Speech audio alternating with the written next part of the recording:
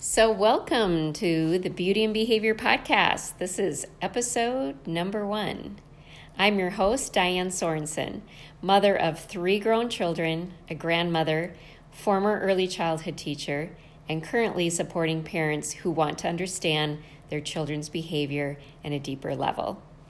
So first of all, I want to say, I can't believe I'm starting a podcast. I didn't set out to have a podcast. I mean, if you would have told me a year ago that I'd be doing a podcast, I would not have believed you. But I do know I love to talk about children's behaviors and changing our perception of them from a traditional view of children's behavior and traditional discipline practices to a conscious practice of discipline that helps us to look at how we are reacting or responding to children's behavior. This is my favorite subject, and I'll tell you why. Because I was a struggling parent, not understanding my children's behaviors, but only understanding that society's message was I needed to control my children. And so that's what I tried to do. Also, as an early childhood teacher, I was seeing more and more behaviors coming into the classroom.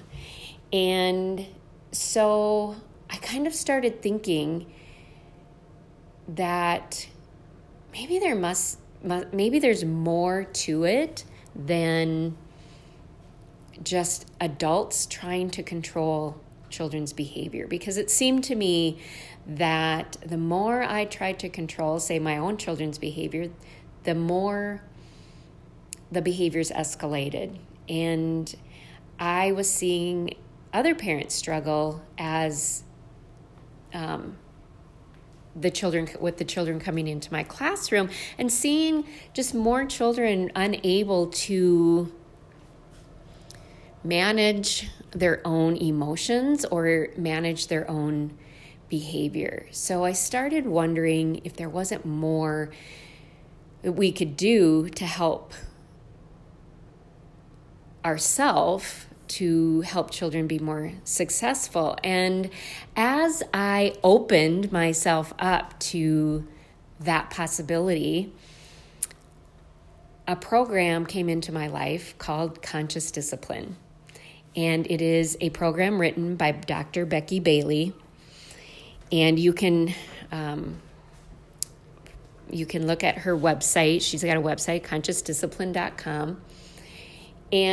But what it did for me was it transformed my life. I was looking for something to help me with managing children's behaviors. And what I learned was about managing myself. And so I call this my self-discovery journey, which started about 12 years ago. And so this podcast really is about talking about changing our perception and limiting beliefs around behavior, and looking at a more conscious approach to understanding ourselves, each other, and our most vulnerable population, our children. I want to talk about our traditional practices and the messages behind them, and discuss our own social conditioning and how it gets in the way. So I want to talk about shifting a focus on controlling behavior to focusing on relationships which impact behavior. Nurturing healthy relationships through boundaries and taking responsibility for our own thinking, our own feelings, and our own behavior, and understanding that behavior is driven from the inside out. And again, how our social conditioning keeps us stuck in a pattern of control. So like I said, my journey started about 12 years ago when conscious discipline came into my life, and I started reading about those concepts of, rather than seeing children's behavior as something being done to me or as done on purpose, it led me to seeing children's behavior as a sign for guidance, that it was a sign that they need guidance through this. It helped me understand my own internal landscape. So what happened was, as I learned about these concepts and as I integrated them and practiced them into my life and using them in my classroom, I, came into this trying to find something to help me manage these behaviors. And what happened was it changed my thinking. It changed my thinking not only about their behaviors, but first of all, it changed my thinking about myself and understanding why I do some of the things that I do or did. And then it started shifting my thoughts about children's behavior and about other things, situations, and people. And I started seeing myself in a different way. And I started seeing children in a different way and other people and situations in a different way.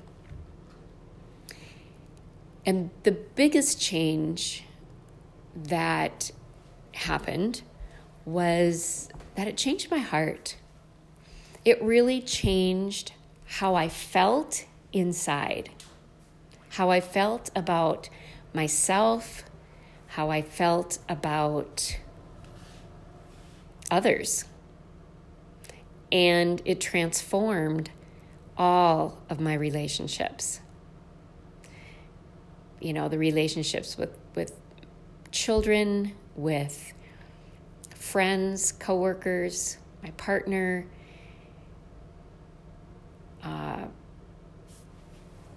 with my parents, everybody. It changed all of those.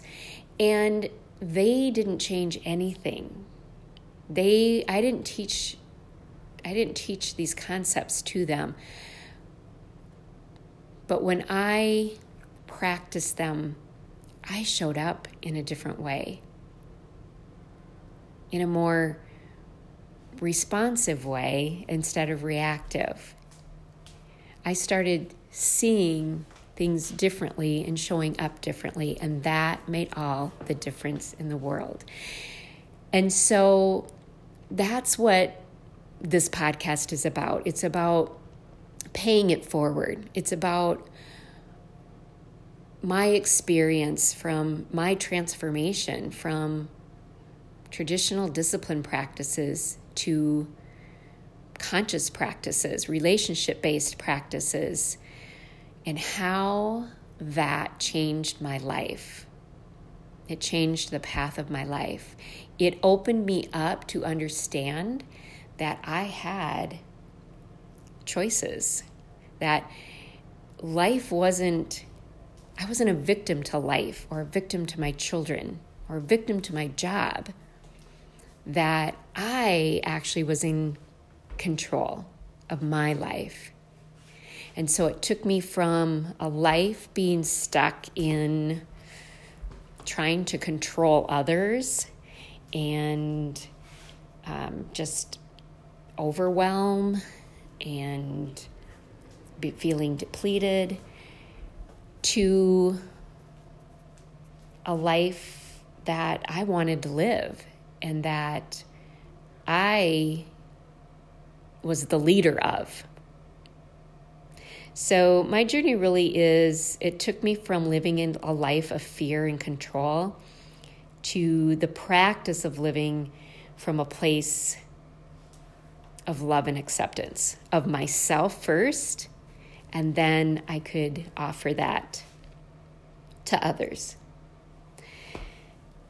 So that's what I do now, is I support parents in helping them understand their children's behavior at a deeper level, because children aren't doing behavior on purpose. Children aren't trying to, make our life uncomfortable. They're not trying to just get their way or, they're just trying to understand how to move through life. And I think as parents and as teachers, one of the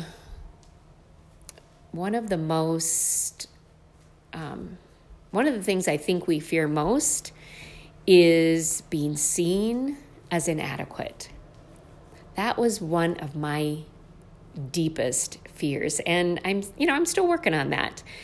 But with the traditional belief that parents, really the expectation that parents are to control their children, that parents can make their children behave, and that we are judged on how well we make children behave, is enormously stressful. And it's the same for teachers. If, we are expected as teachers to control our classroom, which is another way of saying we're expected to control children and judged on how well we do that. And so that drives a lot of our behavior. And it's just simply not true.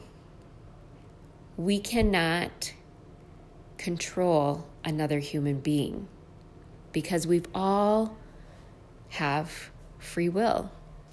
And even though we think we make children do things because we're bigger, we're louder, what we're really doing is getting them to submit their will to us. But in the end, they have to choose to submit it. And some children will do that very easily. Those are our pleasers. And we tend to like that, although that's not going to serve them well as they get into their teen years and as an adult, when they will do anything for love. And then we have children who will not give up that will easily. They resist, and we, enter into these power struggles, struggling over power with a 3-year-old or a 5-year-old or whatever, however old the child is. And that makes a rift in the relationship. And so our relationships suffer. And when we're trying to control children, that really creates anger and resentment and a whole lot of stress for everybody, and a feeling of, I'm not good enough. I guess I'm supposed to be different. And that's the message I got growing up, that somehow I'm supposed to be different. Because we tend to punish children's behavior rather than showing them, telling them, and actually teaching them and practicing with them what we actually want to happen. We just tell them a few times and then think they've got it. And it really comes down to regulating our own thoughts, feelings, and behavior, and teaching that to children. And that is a gift we can give to our children and for generations to come. Because self-regulation is one of the top predictors of life success. We can't succeed if we can't manage ourselves.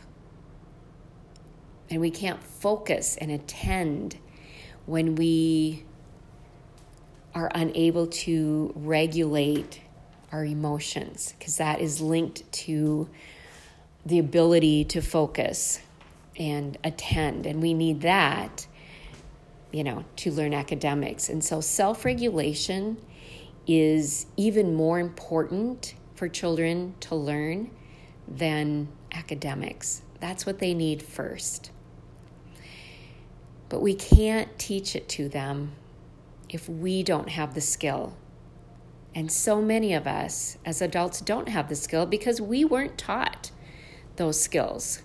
We weren't actually taught how to feel our feelings, for one thing.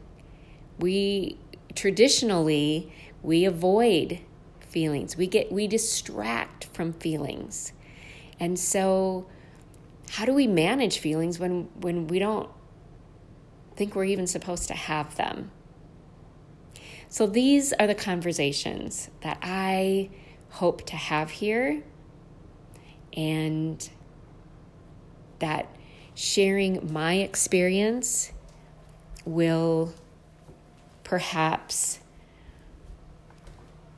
be helpful to someone else. So thank you for joining, and we'll talk soon.